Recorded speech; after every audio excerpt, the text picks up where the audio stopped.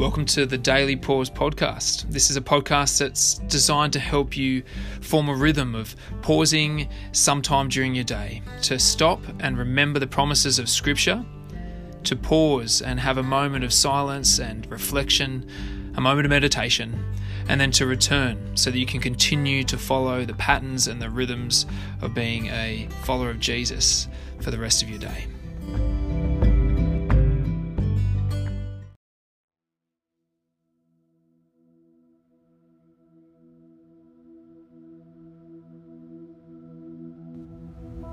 Welcome to the Daily Pause. It's Wednesday, and today our passage starts with some great words where Paul says, "But Christ has indeed been raised from the dead, the first fruits. And so today, as you hear these words, I hope you're reminded that all of our hope actually hangs on the resurrection and that you can praise God for that fact, because we are also reminded today that all things are then made subject to Him, to our God. Our God will be all in all. And so be encouraged as you hear these words today. Easter may have been on Sunday, and it might almost feel like a long time since that Easter long weekend, but the reality of the resurrection is for now until eternity future. We're beginning with a few verses from Psalm 16 this week and closing with that's not a refrain, but we're kind of using it like a refrain at the end of our passage of 1 Corinthians 15. And so let's begin our pause. The path of life is now known through Jesus' death and His resurrection.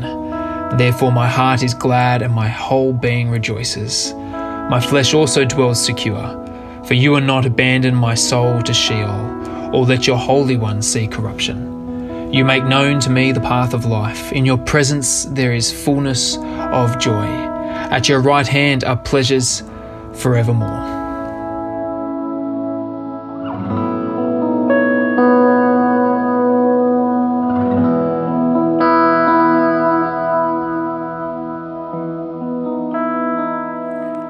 But Christ has indeed been raised from the dead, the first fruits of those who have fallen asleep.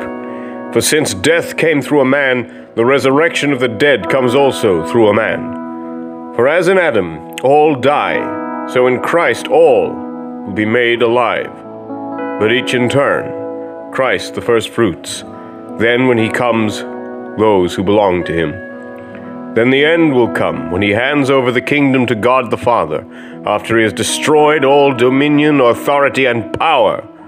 For He must reign until He has put all His enemies under His feet. The last enemy to be destroyed is death, for He has put everything under His feet. Now, when it says that everything has been put under Him, it is clear that this does not include God Himself, who put everything under Christ. When He has done this, then the Son Himself will be made subject to Him who put everything under Him, so that God may be all in all.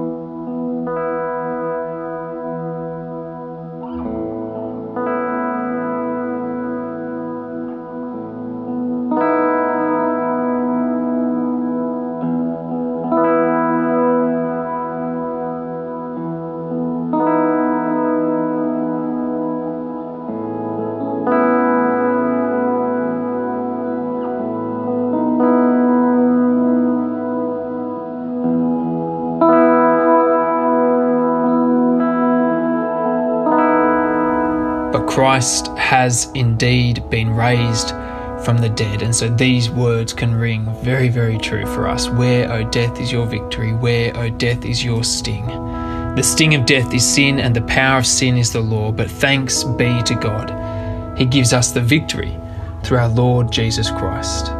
Therefore, my dear brothers and sisters, stand firm. Let nothing move you. Always give yourselves fully to the work of the Lord, because you know that your labour in the Lord is not in vain, because Christ has indeed been raised from the dead. We'll see you tomorrow for the Daily Pause.